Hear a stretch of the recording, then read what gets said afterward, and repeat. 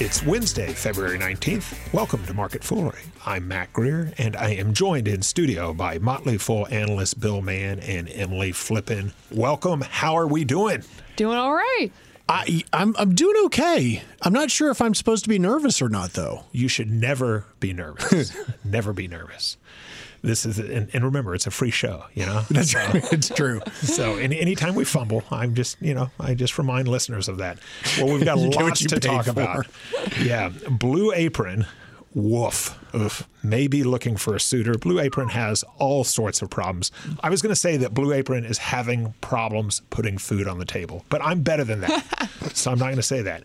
Garmin, on the other hand, Garmin shares up big, and we'll talk about that as well. And Groupon, well, Groupon 42% cheaper today. Group off. Yes, group off. But Bill Mann, I want to begin with the market. It's an incredible almost 11 years old, this bull market we have. S&P hitting another all-time high today, and that was reflected in a Wall Street Journal headline that I know caught your attention. So I just want to present you with this Wall Street Journal headline. The market's real worry is lack of worry. It's like the opposite of Churchillian logic. Like, yeah, you should be afraid of the fact that you're not afraid. It is interesting to me. I mean, a lot of people have pointed to the coronavirus and said this is really, this is destabilizing the global economy, and why are we hitting all-time high after all-time high? I really wonder, though, not so much about the virus itself, but the fact that so many industries are literally right now shut down because they can't get product from China. There's no flights going into or out of China. It is amazing when you think back, 15 years ago, and like civil unrest in like Nigeria would cause the market to drop, and now China is basically shut down, and we're like, well, it's okay. I guess it's okay. So is it okay though? Are we getting complacent? Are you worried, or what do you feel about that? I don't know. What am I worried? Apparently, I'm not worried. Emily, I don't know what to think. Like, I really don't. Yeah, I kind of agree with you in the fact that I don't know what to think. That you don't know what to think. No. I wonder about what next quarter is going to look like for a lot of these companies. Yeah. They've already readjusted their estimates. So we know quarters for a lot of the biggest companies here in the U.S., like Apple, like Starbucks. Yeah, they're probably not going to be great. Yeah. And that it's going to trickle down to a lot of smaller companies that you wouldn't think of too, because so many companies are getting supply out of China. Long term, again, and I've said this before, I'll say it again. I wonder if there are really any long-term effects from this. And I wonder if, this is a silly thing to say, but if the market's taking a long-term approach to, like, companies like Apple are still going to be great companies. They're going to have to work out their supply chain. We're going to have to work out how to control coronavirus, but it's still going to be Apple at the end of the day. 150 million trips Chinese people took out of China last year. And right now it is functionally zero. Mm-hmm. And That's it's crazy to think about the fact that, we're assuming that there's no impact. Wow. Okay. Well, we'll see reflected in the market sooner or later. I think so. Okay. Well, we will keep an eye on that. Let's move on to a good day for Garmin. Shares of Garmin up more than 7% on earnings at the time of our taping. The stock hitting a 12-year high. Now, Garmin, all about GPS technology. Bill, back in the day, I thought of Garmin as, basically your car, right? Yeah, you or use your the boat. Garmin device or your boat. Or somebody's boat, not our boat. Yeah, but now I see it characterized as much more of a fitness device maker. What do you make of Garmin? Well, so when you think about Garmin, you really have thought of it as being auto and boat, GPS, avionics. They really are becoming more and more of a fitness company. 34% growth in their fitness, in their fitness division. They're really firing on all cylinders except for auto, which is dropping and becoming a smaller and smaller part of the business. So really, really doing well. I'm having a good chuckle right now because when I was prepping this story, I had the opposite read. I was like, you might think of Garmin as just as a fitness tracker company, but did you know that they have auto and marine and aviation devices too? That's hilarious. So maybe that's a generational divide there, but I agree. I think Garmin has done a really great job of breaking The fitness market's been great for them. I would just caveat all of this, great earnings. Revenue's nearly at $4 billion. So it's a bigger company than you might assume. I will just say it's a naturally lumpy business. We see a lot of excitement over new devices and new products, especially in the fitness category. So really good year, really good quarter for fitness devices for Garmin. There's no reason to think that it will stop, but there's also no reason to assume that it will continue forever. You know, you make an interesting point. It really does feel like we're doing 2006's market foolery today with the companies that we're talking about. Yeah, well, this is more of a maybe 1999-2000 market foolery for our next company, Blue Apron. Woof. Oh. Okay, Blue Apron. Black Apron. Yes. Okay, the meal delivery business shares down more than 20% on earnings. Emily, this has been just a dog of a stock, and that's not fair to dogs. I mean, this has not been a great stock. Blue Apron now says it's exploring strategic options, which could include a merger or selling the company outright. What do you think of Blue Apron's latest? Well, we're talking about going back into the past. Let's flash back into the past. When Blue Apron was initially listing as a public company, the value proposition was this is going to change the way that we all eat.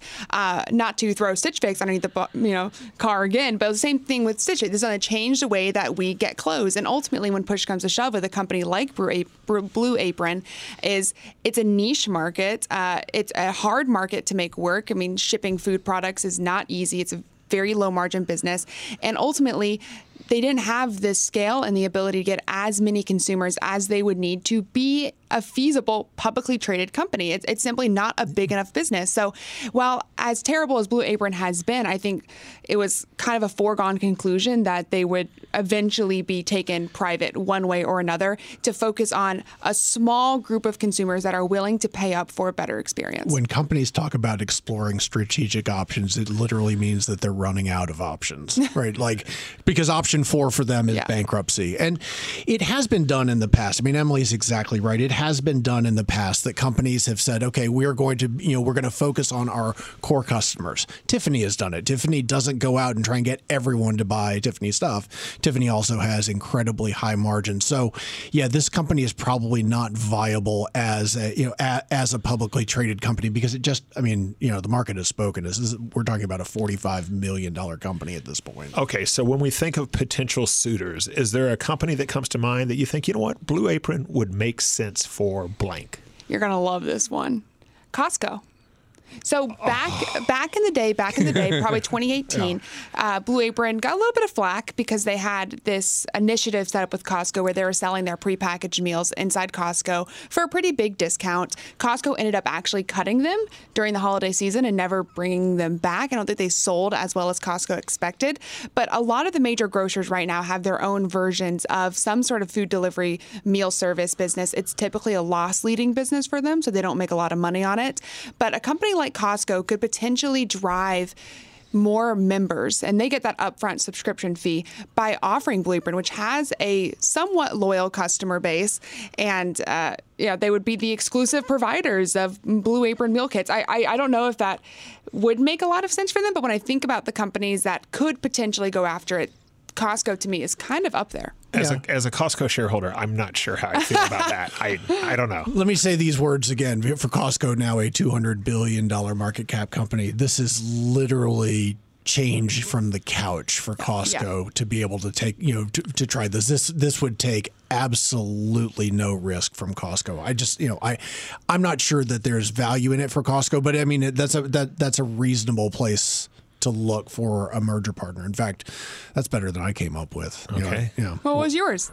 I thought that Grubhub they're all in the midst of a consolidation, a potential consolidation. Nothing like being acquired for being unprofitable by another company that's horribly unprofitable. Oh, yeah. When in doubt, combine. Scale. Well, that's the death hug. I think it's like, that's a good segue to Groupon. Shares of Groupon down more than 40% on earnings. It's just really hard to believe what has happened to this company. Groupon's market cap of around... No, it isn't. Do you think it's hard to imagine? Well, here. Let me finish. I don't think it's that hard to imagine, but I think here's where I'm going with this. Groupon has a market cap of around $1 billion. Yeah, give or take a few $100 million right now. Yeah, give it a minute. Now this is the same Groupon. I'm sorry, this is same Groupon that back in 2010 turned down a buyout offer from Google for for $5.75 billion. Yeah. So that's what I mean by all that. I mean, yes. they could have taken the money back in 2010. Obviously, they thought that was not, doing them justice. They thought they were worth more than that. Fair enough. But where did it all go wrong? By not taking the money.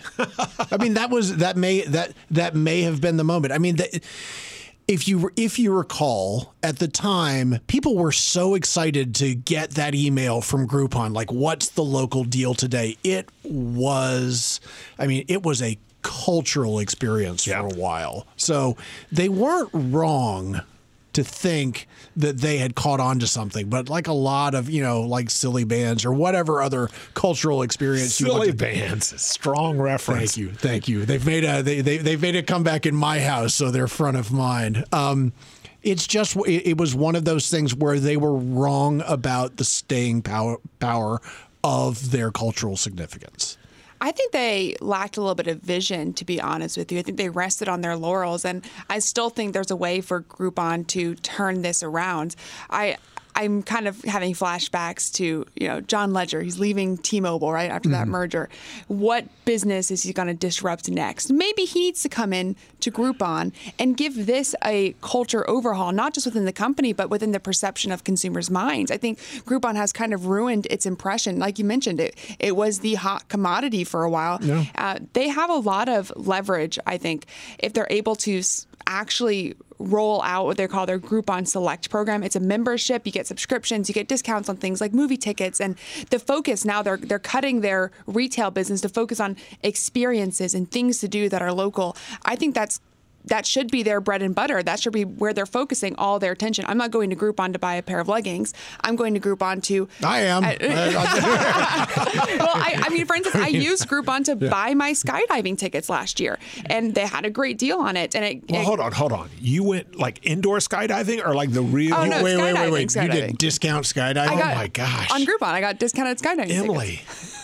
Is that not safe? Up there.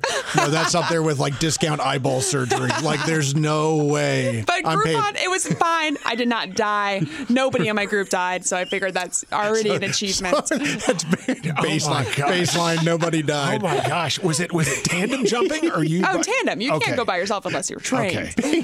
Baseline. No one died, and I saved some money. Buy Groupon. It was like $100. It was not a little bit of money I saved. It was significantly cheaper than everywhere else. So is there hope? Hindsight. So do you think, is there hope for Groupon as a standalone company, or ultimately do they get acquired?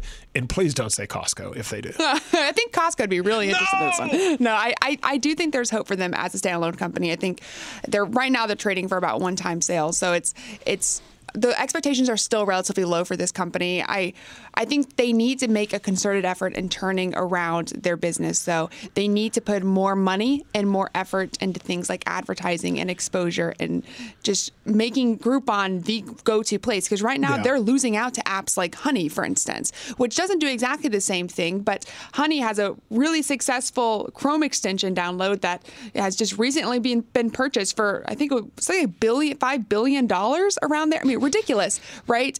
And when I checked Groupon's Chrome app extension, I don't know if this number is correct, but the number it said on the website was 411 downloads. That's not 411,000. That's not 411 million. 411 downloads. Not a lot at all.